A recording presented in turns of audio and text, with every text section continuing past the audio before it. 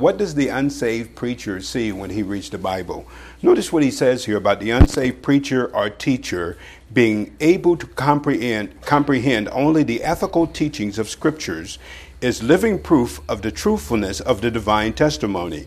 He cannot see the kingdom of God. He sees nothing of the glories of divine grace, the things of the Father, the things of Christ, the things of the Spirit, and things to come. He blindly ignores every dispensational division of the Word of God and is therefore free within himself to draw material from the kingdom teachings of Christ and from the law of Moses while constructing his world improvement sociological theories, which he imposes on a Christ-rejecting world. Louis Perry Chafer was one of the most gifted teachers I think that I've ever read, and he doesn't waste words. I mean, this here is a mouthful, and he really covers the problem that is happening today. And he says it in a fashion that I could only dream about saying. I mean, this guy was a great Bible teacher, but that's what's happening in the churches today, across our great country today, all across this world. This mindset has been etched in your seminaries. You've got people who are coming out of your seminaries with this same mindset. And so the Bible is not complicated, but they're making it complicated because in their minds, they think that they're so smart that they want to impose upon Scripture things that are not there. And they're confusing people left and right, and it's just really sad to see. And so that makes a big difference when you understand it. Well, we come back, and we've been in several messages on glory and talking about the glory of God and how it relates to believers today. And this is a huge topic, and we've not even really gotten into it yet, halfway. And so we've been talking about what glory is and the fact that you and I, as we see it and where we're headed is to 2 Corinthians 3:18, that we are being transformed from glory to glory, that we can manifest glory, we can glorify God in how we conduct ourselves, in the life that is seen out through us. And so we've been looking at the various members of the Godhead up to this point and how glory was manifested through them. And so the last person we looked at was the Son. And so that was more talked about concerning the Son and how he brings glory and how he was able to manifest glory than the Father. And very little is said about the Holy Spirit. Have you realized that? If you look through about the Holy Spirit, there's very little said about the glory of the Holy Spirit. And I think that that's interesting, but it's pretty consistent with what you see Scripture says, that the Holy Spirit was going to point back toward the Son. And we're going to see it today. He didn't come to glorify himself. He came to glorify the Son. And there's only really one Scripture where you see that there's some manifestation of the glory of the Holy Spirit, and that's in 1 Peter, and we'll deal with that today. That's it. You don't see anything else with regard to glory and the Holy Spirit. Now, we assume and we know that the Holy Spirit has the same manifestation of glory as the Father and the Son because he is deity. But he's not manifesting that in the way, and we don't see it as the way that the Father and the Son. But you're going to see that he's going to use believers, and he is really key to the believer being able to manifest glory. And we're going to see that, in the future. And so it's really interesting. You see the subservient role that the Holy Spirit takes to the other members of the Godhead, even with regard to this issue of manifestation of glory. He's not really trying to point to himself. And so that's the thing that's really interesting to see. But we saw that the Son manifested glory on Mount Sinai. He was in the tabernacle, remember? We saw that he was manifested in the temple. We saw it during his earthly ministry and the life that he lived. And that's what it's going to come down to, that this glory is going to be manifested. And remember, you want to remember that there's different manifestations. And what is glory? I gave you this definition, and I put it there again for you to see in your bulletin, an estimate of what someone or something is based upon activity or appearance, sometimes represented by magnificent light, structures, or resources, and expressed at other times through magnificent conduct. Magnificent conduct. And so this estimate And sometimes you can see that estimate and what the depth of it in how it's seen in light, right? We saw that with angels. We saw that with the second person of the Godhead. We know now that the Son dwells in light, unapproachable light, that manifestation of glory is there. And so you couldn't approach him unto him today. If you were to see the Son today, you could not approach unto him in the state that we're in today. John says in 1 John chapter 3 that when he is manifest, we're going to be like him and we will see him as he is. Now think about that.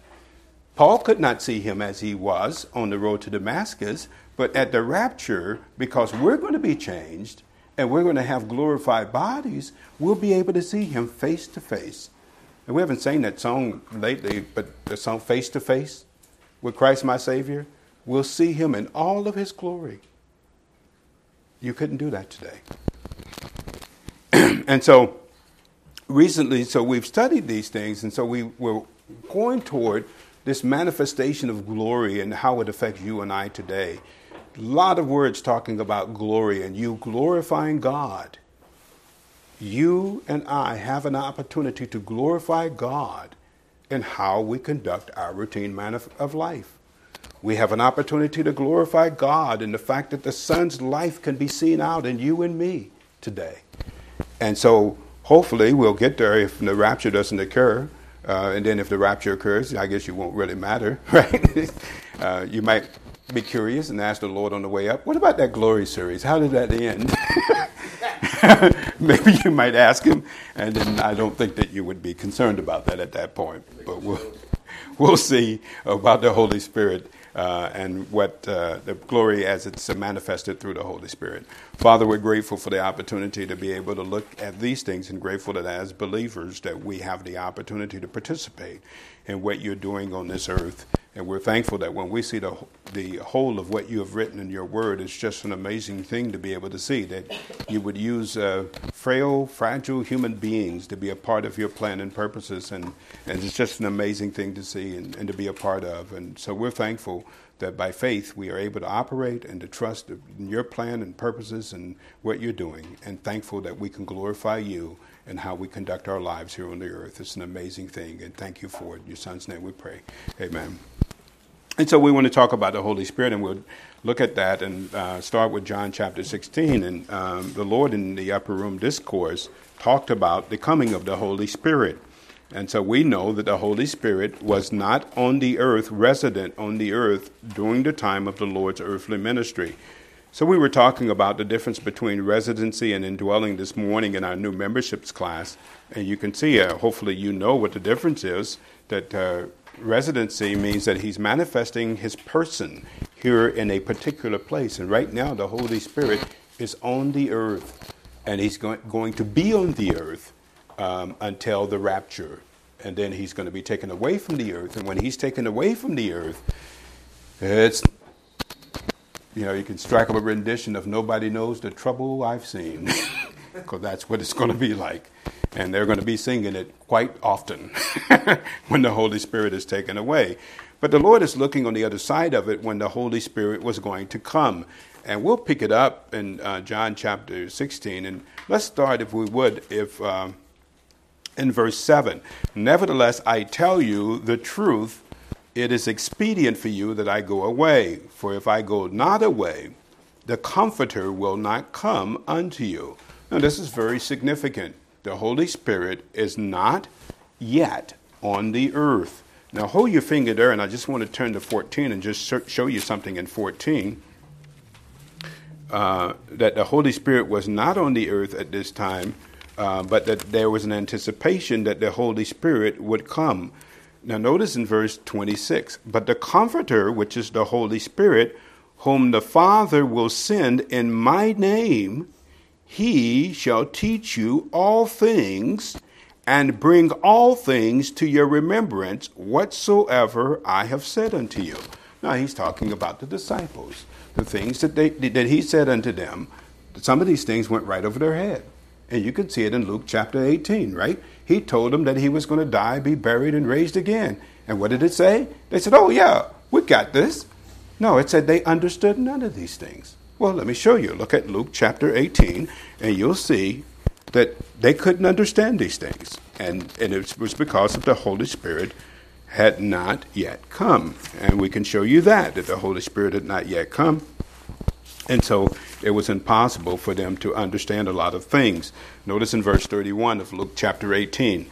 Then he took unto him the 12, and he said unto them, Behold, we go up to Jerusalem, and all the things that are written by the prophets concerning the Son of Man shall be accomplished.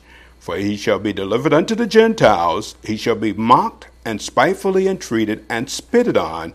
And notice and in verse 33, and they shall scourge him and put him to death, and on the third day he shall rise again. And notice they said, whoa, yes, let's go for it, right? Notice verse 34.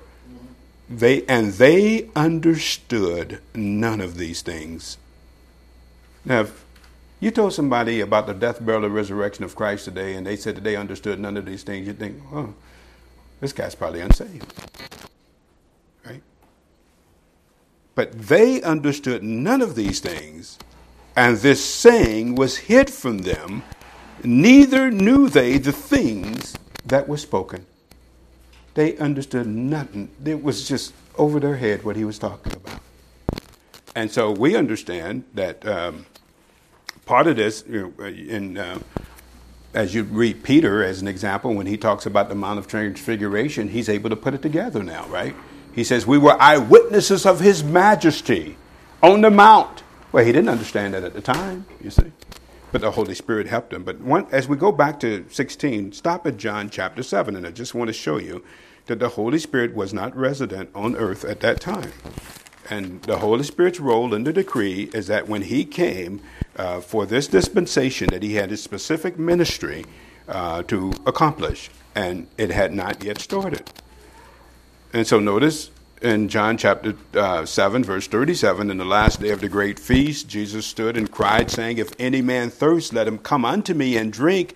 He that believes on me, as the scripture has said, out of his belly shall flow rivers of living water. But this spake he. I just love when scripture interprets scripture. And so we don't even have to guess here why he said this. But this spake he of the Spirit, which they that believed on him would receive, for the Holy Spirit was not yet given, because Jesus was not yet glorified. You see that? So there's a lot of things that you would not understand in the Gospels if you did not understand pneumatology. And so this idea of believing that it's all the same and it's all piled up the same and they had the same thing that we had, if you have that idea and that attitude, you're going to be confused about Scripture. And I don't think you could ever understand it. I really don't.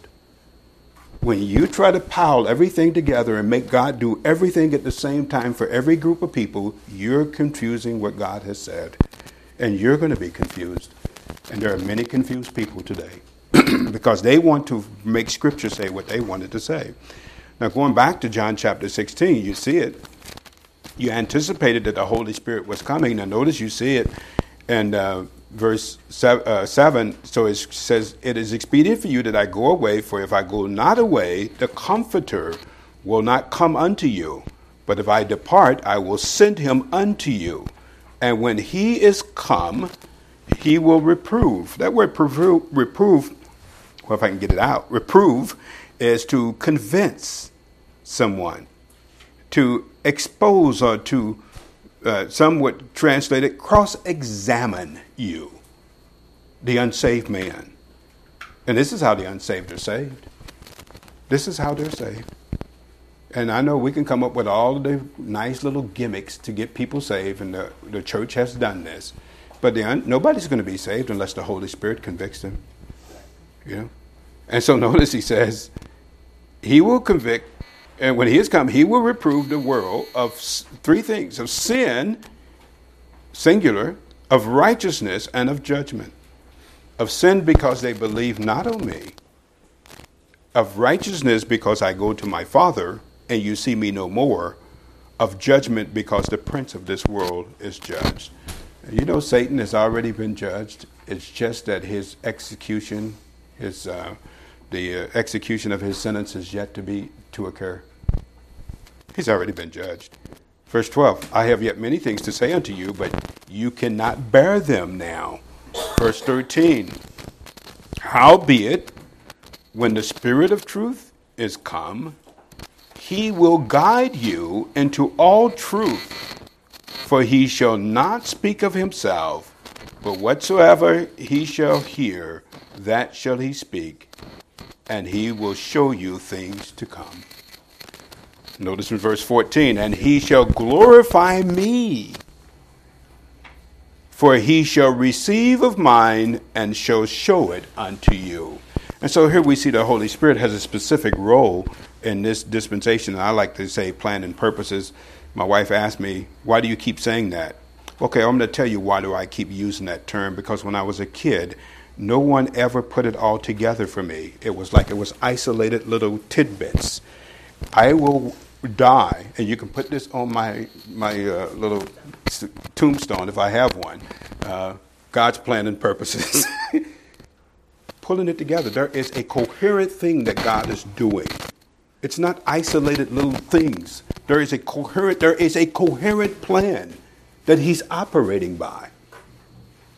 And so when you understand that, it makes the Bible easier to understand. It's not willy-nilly. He's not just deciding to do one thing here and one thing there. That there's a coherent plan that he's operating by. And when you understand that, it really matters. Just 1 second, I just want to show you here in 2 Thessalonians. And so we're talking about the coming of the Holy Spirit. Here you will see the departure of the Holy Spirit. In 2 Thessalonians chapter 2 and verse, let's start with verse 1 and we'll read down through here. 2 Thessalonians chapter 2. Verse 1. Now we beseech you, brethren, by the coming of our Lord Jesus Christ and by our gathering together unto him, that you be not soon shaken in mind, or be troubled neither by spirit, nor by word, nor by letter, as if the day of Christ is at hand. Let no man deceive you by any means, for that day shall not come except there be a falling away first. And that falling away first, actually, it's the way that it's translated there. You can actually say, it shall not come except there be the departure. The departure. Now, a lot of people have said that that's apostasy from the word, but when you look at that and you study it, I believe it's talking about another way of saying the rapture. Okay, you don't want to say the rapture? Let's just say we're waiting for the departure. And I think that would be good to do. And that man of sin be revealed, the son of perdition, who opposes and exalts himself, and that is called God, or is worshipped, so that he, as God, sits in the temple of God, showing himself that he is God. Remember ye not, when I was yet with you, I told you these things, and now you know what withholdeth, that he might be revealed in his time. For the mystery of iniquity, or either you can say the mystery of lawlessness. So Paul's revealing a mystery here. And what is the mystery? The mystery concerning lawlessness. And what is it? He's going to tell you, does already work, or really is already being energized. Only he who now, say that word letteth, I would say restrains, will restrain until he's taken out of the way. So here you have another thing that you see the Holy Spirit doing. The Holy Spirit is restraining something. And what is he restraining? Well, in this context, you'll see he's restraining the man of lawlessness from coming onto the scenes. But here you see he's on the earth. He's going to be taken out of the way. And for the first time, there's not going to be any member of the Godhead on the earth.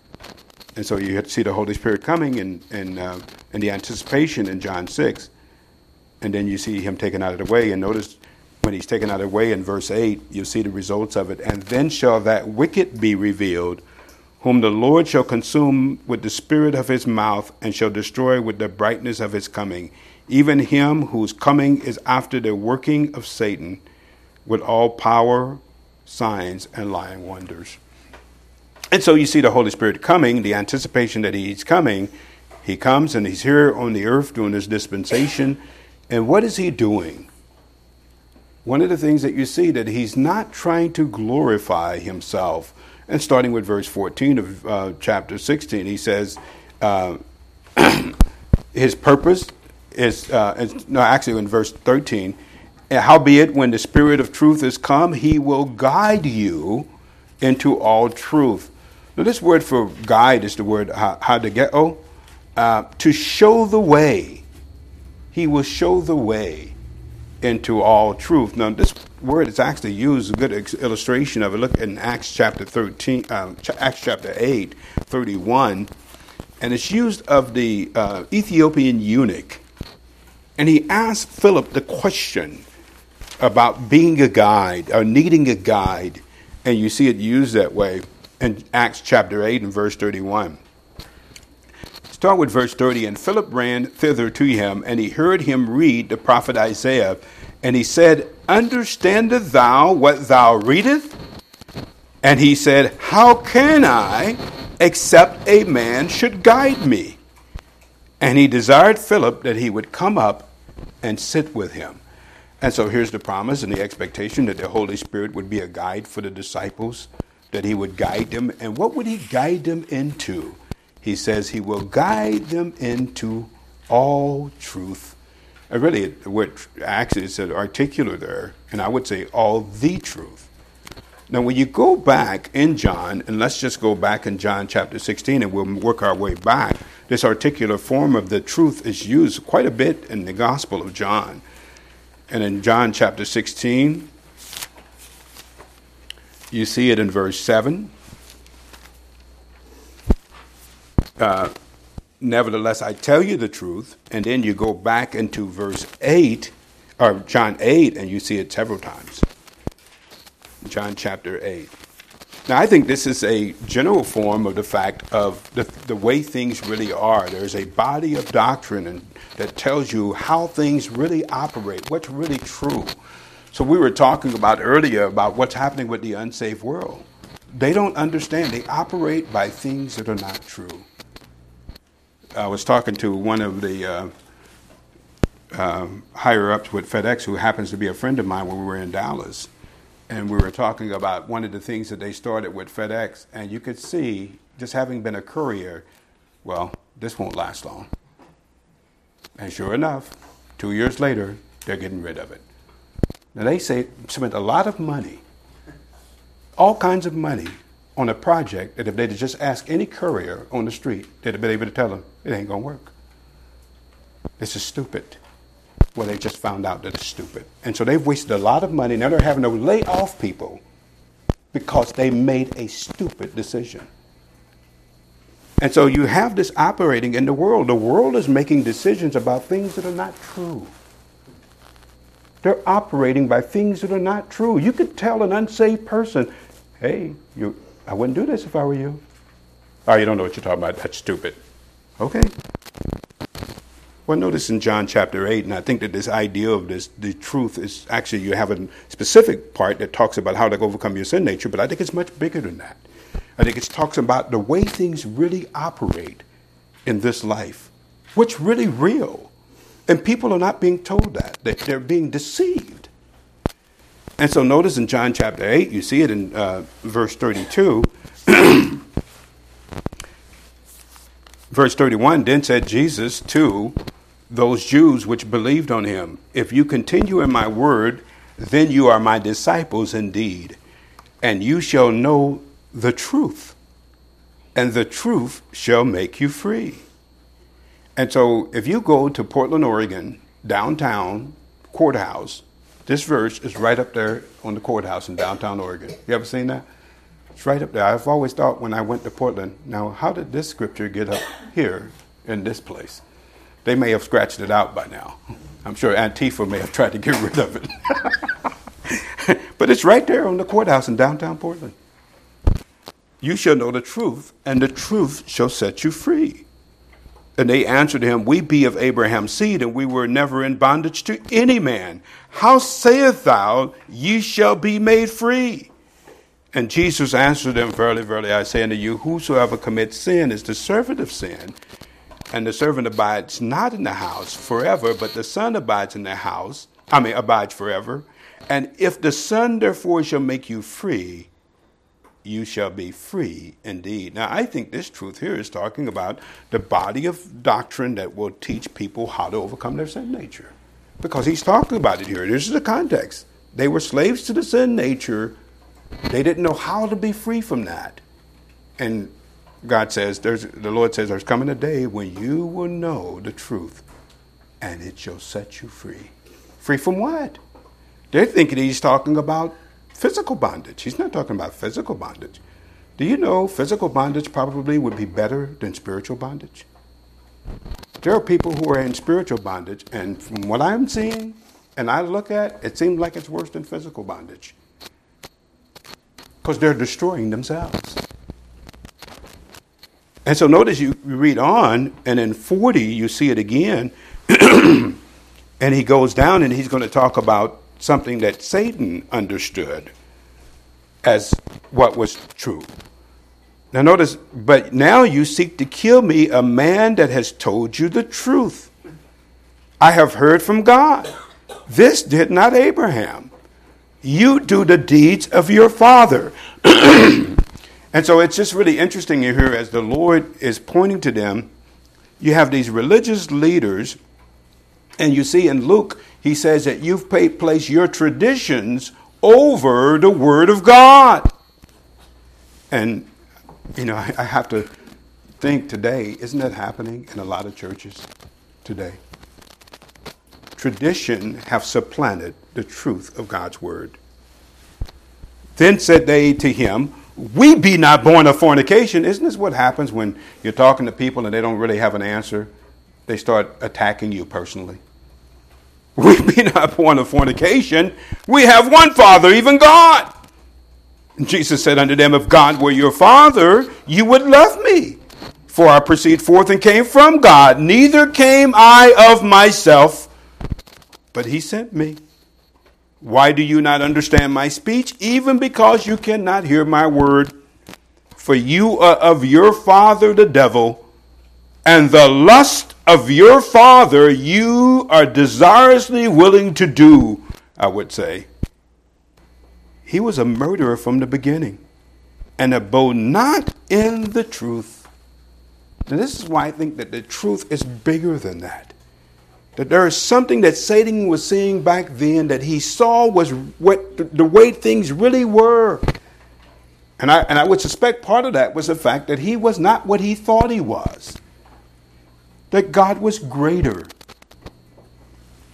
And he noticed he didn't abide in the truth because there is no truth in him. And when he speaks a lie, or really the lie, he speaks of his own. For he is a liar and the father of it. And everywhere you see lying, you can believe that there's Satan. And I still stand by that Washington, D.C. is where he has his throne. I still say that today. That's where, because you just see lying coming out of there ad nauseum. And wherever you see lying, you can believe that there's Satan. So notice this truth. And notice he says he will guide you into all the truth. And so the Holy Spirit was able to guide the disciples, and by de facto us today, as he illuminates us into seeing things the way that they really are. And you and I would not be able to see that if that weren't the case. Now notice, his focus is not upon himself. He was to guide the disciples into the truth concerning the whatsoever things he had heard. And so the word for heard, the things that the Holy Spirit has heard verbalized in heaven, that he would be able to guide the disciples concerning those things and things to come. And then notice in verse 14 what he says, chapter 16 and verse 14 of John. He shall glorify me, for he will receive of mine, and he shall show it unto you. The word glorify, again, is the future. It's looking at the future active indicative in which he would express an opinion in deed or activity concerning the Son. And so you see this word for glorify, and it's used, and I say in activity or in deed. Notice this word is used in John chapter 21. If you look over in John chapter 21, it's used of how John was told how he would glorify God, and it's in verse 19, in dying. So we're going to see this idea of being able to glorify God, to bring glory to God. Notice the Holy Spirit was going to bring glory to the Son. You and I, we're going to see, are able to bring glory to the Son, and it's not what you think. There's a multitude of ways in which we're going to see that we can bring glory to the Father, and a lot of it is going to not necessarily be because of good things. Here you see in an illustration, it's used of the fact that Peter was shown how he would die, that his death was going to glorify God. So notice in verse 18, verily, verily, I say unto you, that when thou wert young, thou girdest thyself, and walkest whither thou would. But when thou shalt be old, thou shalt stretch forth thy hands, and another shall gird thee, and carry thee whither thou wouldst not. This spake he, signifying what death he, talking about Peter, should glorify God. And when he had spoken this, he said unto him, follow me. And if you know the interplay there between Peter and John and what was going on there, Peter, there was a little positioning. And, the Lord had told John to follow him. And Peter says, well, what about this guy? What's going to happen to him? And what did the Lord say? What if I allow him to live until I come? What is that to you? You follow me. And so you see here, Peter, church history tells us, died being crucified. And how was he crucified? Well, tradition has it that he was crucified upside down. But notice, he glorified God in how he died and the way that he died. And so this idea of glorify, and so the basis of how the Holy Spirit would glorify the Son is through he would receive of mine.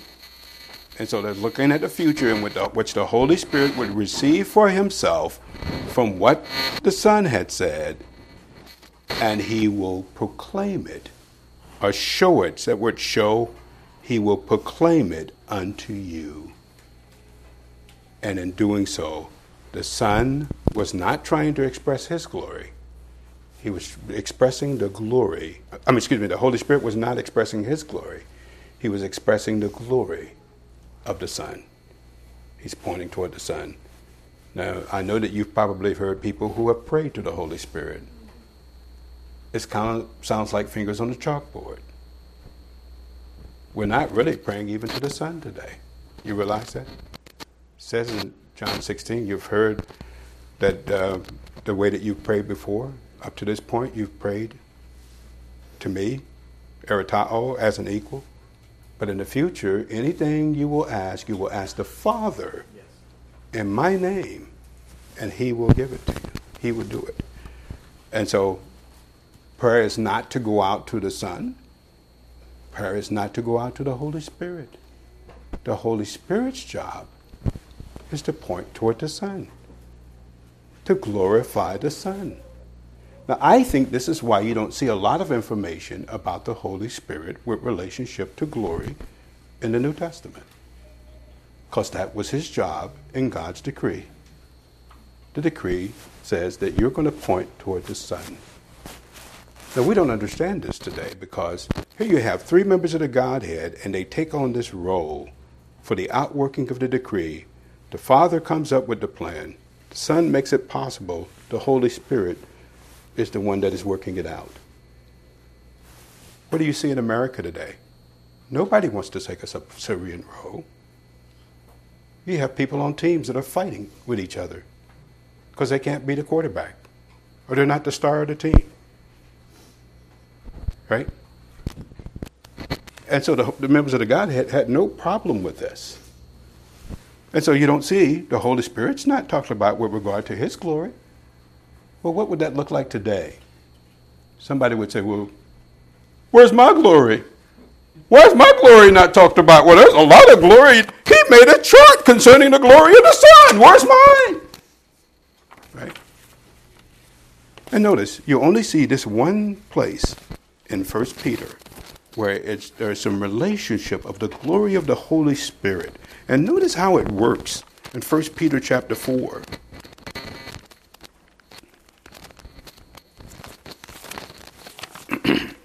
Now, you know the context here is he's talking to these believers who were suffering as a result of persecution in Rome.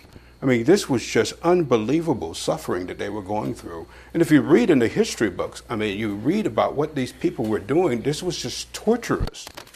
And so we understand that the Nero was burning Christians. Some of them he was using as lamps in his backyard, burning them. This is just unbelievable suffering. And so Peter writes to them to encourage them that, God chose you for this reason. This is not an accident that you were going through this. Why are you amazed by this strange thing, by this suffering, as if some strange thing is going on? And so notice what he says. He talks to them in the first few chapters about that. Well, let's go back, look at chapter 1, and we'll work our way back through here. Just some of the highlights here. And so notice he says you have this ideal, this elect actually should go to these strangers in verse 1. If you look at your interlinear, elect actually is in verse 1, not verse 2.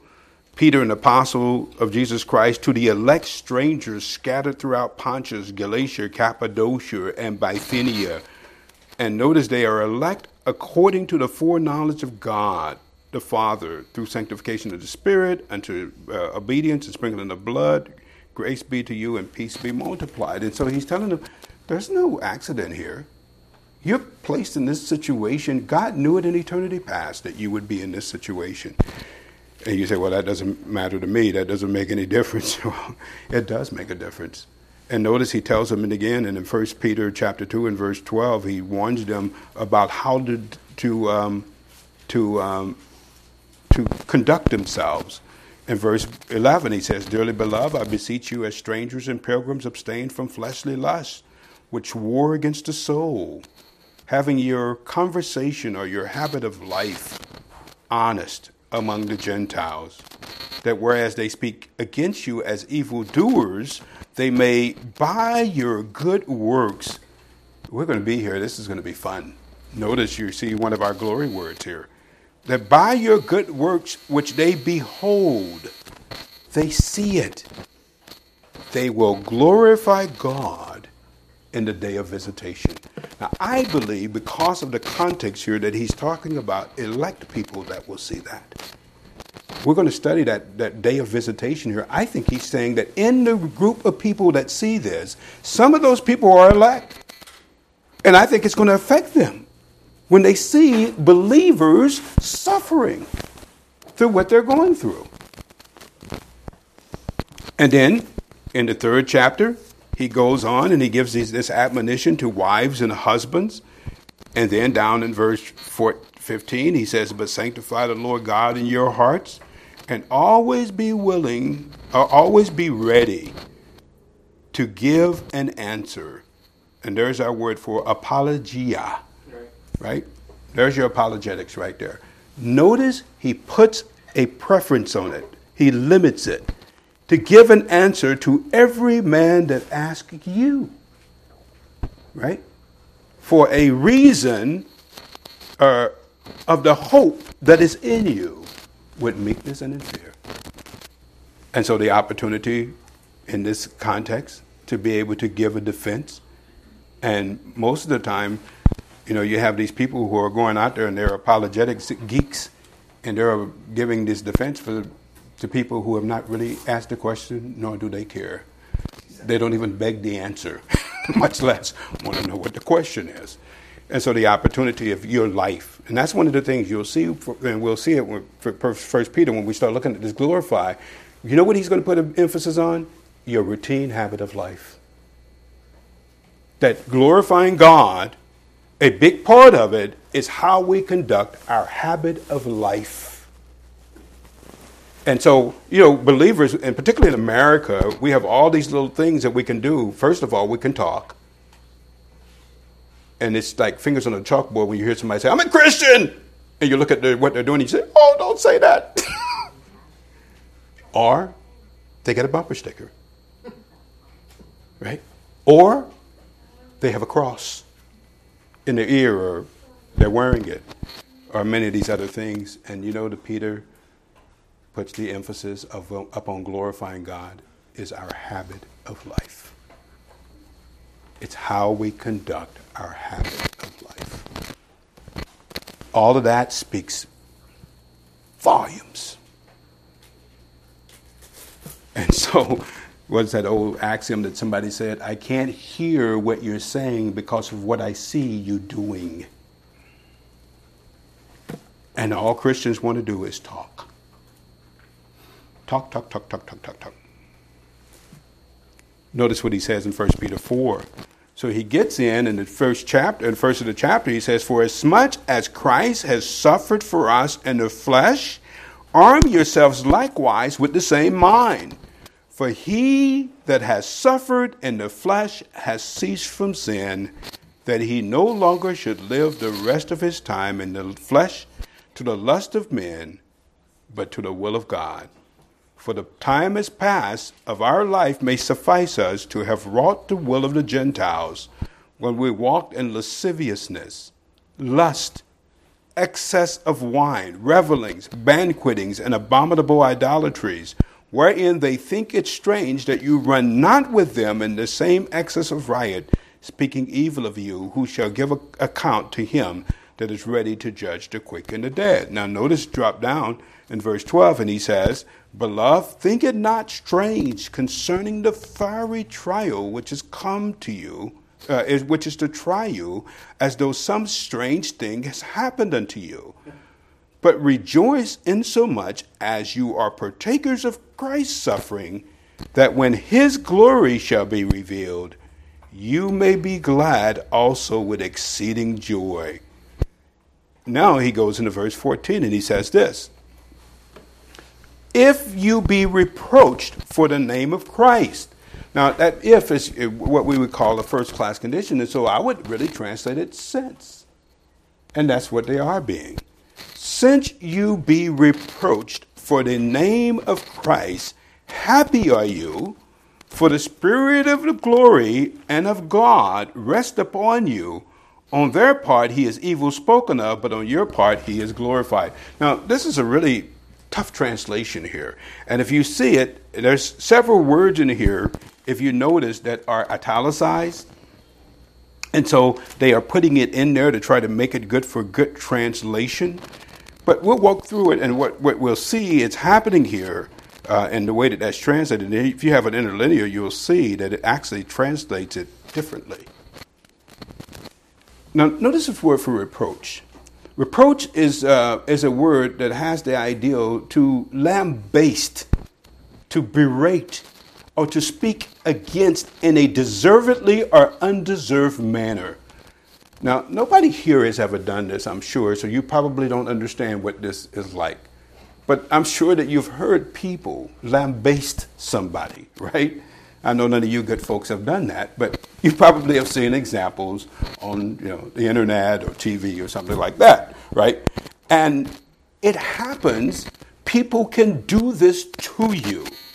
And what you will see here in this verse is that because of the work of the Holy Spirit in the life of these believers, that some of them were manifesting this. And what was the result? People were responding to this in a negative way. It doesn't mean that just because you live out the character of Christ that people are going to say, oh, this is just so wonderful. I want to be like you. Did they do that to the Lord? He was manifesting this life outwardly. And what was their result? They wanted to kill him. And so the more that life is seen out, we'll see it's not going to necessarily inspire people wanting to join you on it. It's actually, to a lot of unsaved people, repulsive. And what do they say? Well, you just think you're so good. You think you're better than everybody else. What? I haven't said a word. What have I said? Well, you just think you're something, don't you? Notice this word is used a couple of times, several times in the New Testament. In Matthew 11:20, it's used of the Lord in a positive sense. So it's used in a positive and a negative sense. But let's look at these two examples. Look at Matthew 11:20. It's used in the positive sense of the Lord, in which the Lord began to lambaste the cities of Tyre and Sidon. In Matthew 11:20.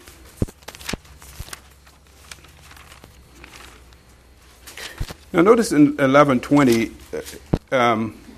go back a little bit in verse 12. He says something very interesting in verse 12. And from the days of John the Baptist until now, the kingdom of heaven, or from the heavens, suffers violence, and the violent take it by force. Well, what is he talking about here? Well, you know what I would put here? John 6. Remember when he fed the 5,000 and the people started following him and they said they wanted to take him by force and make him king? Well, we could have a good thing going on. This guy could feed us forever. Right? They wanted to take him by force and make him king. And so notice, for all the prophets and the law prophesied until John. And if you will receive it, this is the Elias or Elijah which was to come. He that has ears, let him hear. But whereunto shall I liken this generation? It is like unto children sitting in the markets and calling unto their fellows. And so this generation is talking about Israel as a race of people. That's what he's talking about. What do I liken this race of people or this generation? And notice in verse 17, and saying, we have piped unto you, and you have not danced. We have mourned unto you, and you have not lamented. For John came neither eating nor drinking, and they say he has a devil. The Son of Man comes eating and drinking, and they say, behold, a man gluttonous and a winebibber, a friend of publicans and sinners.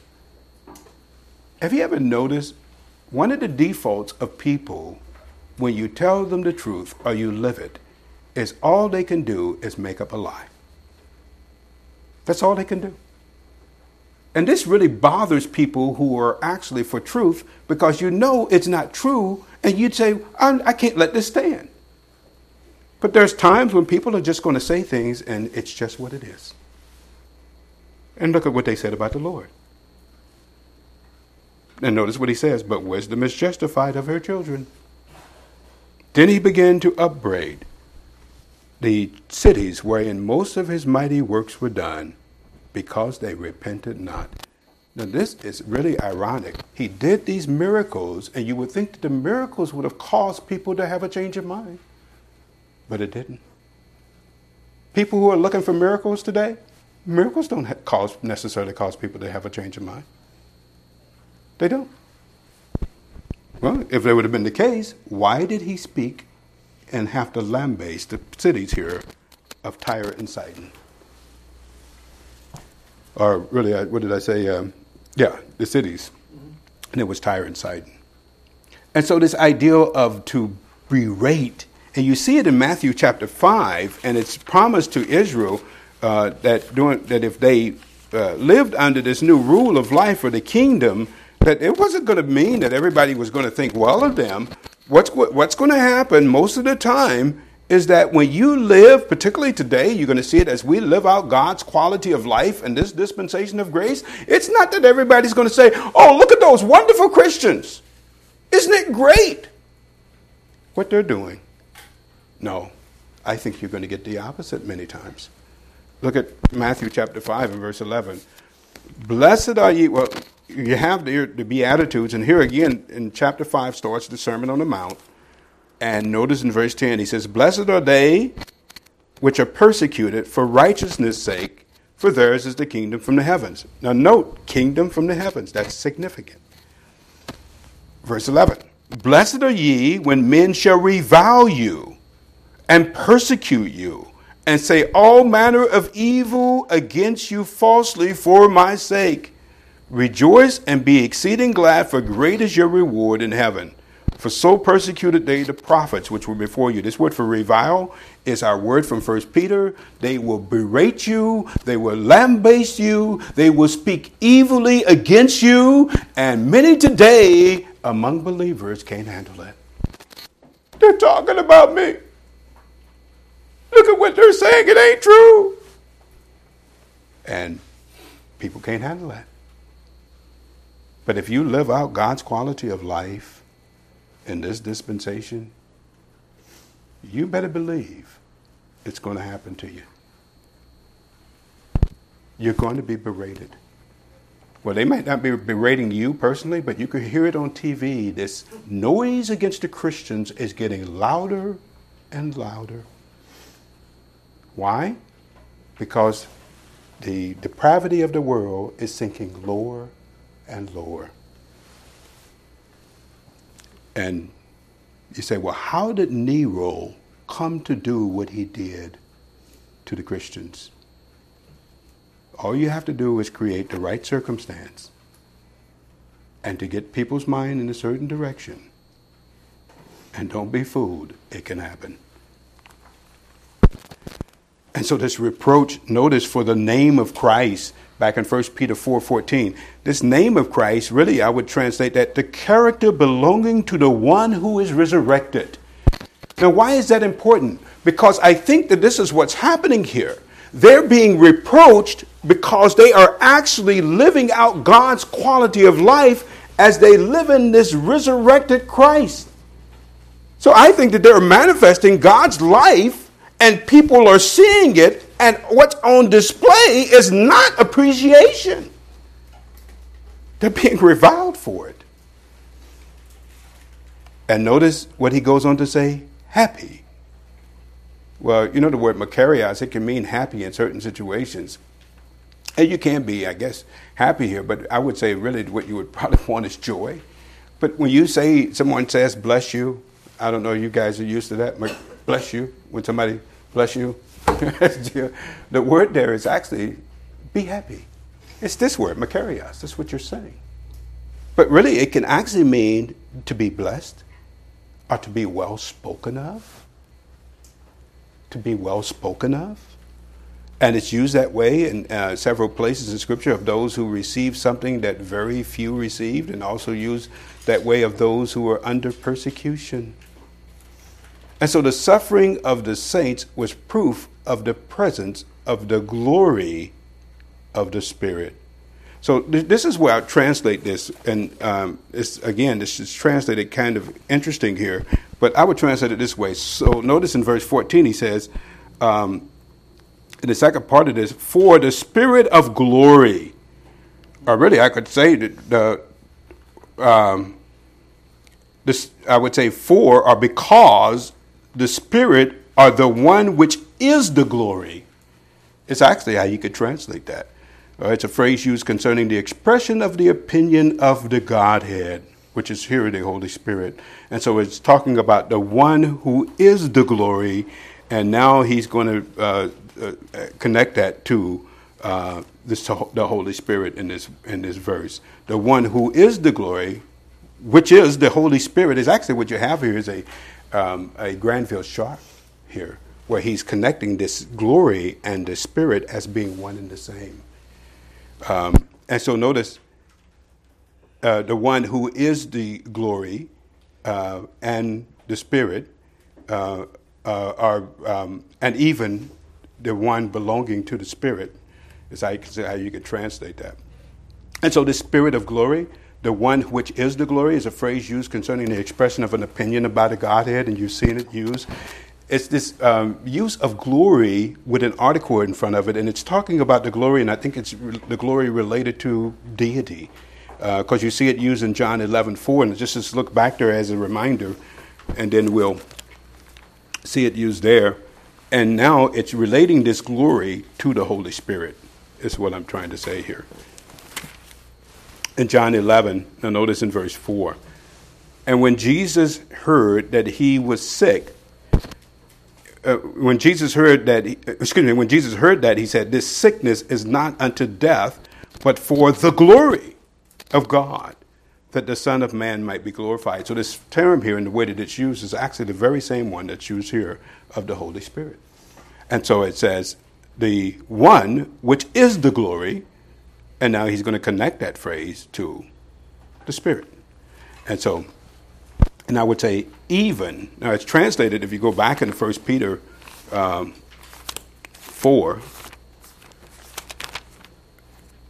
1 Peter 4, and verse 14. Now, it's translated, for the Spirit of God and glory. And I wanted to try to get a different translation to put up here so you could see that. Couldn't find any that actually was good. And of God rested upon you, or really I would say the Spirit, the one which is the glory, even the one belonging to the Spirit from God. It's really how I would translate that. And so what is the glory? That glory is connected to the Spirit from God. Why? Because he's saying this glory rests upon you. And what is this glory and where did it come from? The Spirit from God. The Spirit belonging to God. And so that's how you would translate that. Notice, he rests upon you. Now, what is he talking about here? This glory is resting upon these believers who are actually manifesting some kind of life of the resurrected Christ, and they're being persecuted from it, for it. And he says this glory that is from the Spirit of God, he rests upon you. And this word rest is actually the word, it's anapao, and it means to cause someone to experience physical or mental tranquility due to an absence of labor. Due to an absence of labor. And so you see this word for rest. And for example, look at 1 Corinthians 11. In verse 28, the Lord promised this to the nation of Israel. Matthew 11:28. Notice he says in verse 27, all things are delivered unto me of my Father, and no man knoweth the Son but the Father, neither knoweth any man the Father save the Son, and he to whomsoever the Son will reveal him. Come to me, all ye that labor and are heavy laden, and I will give you rest. Right?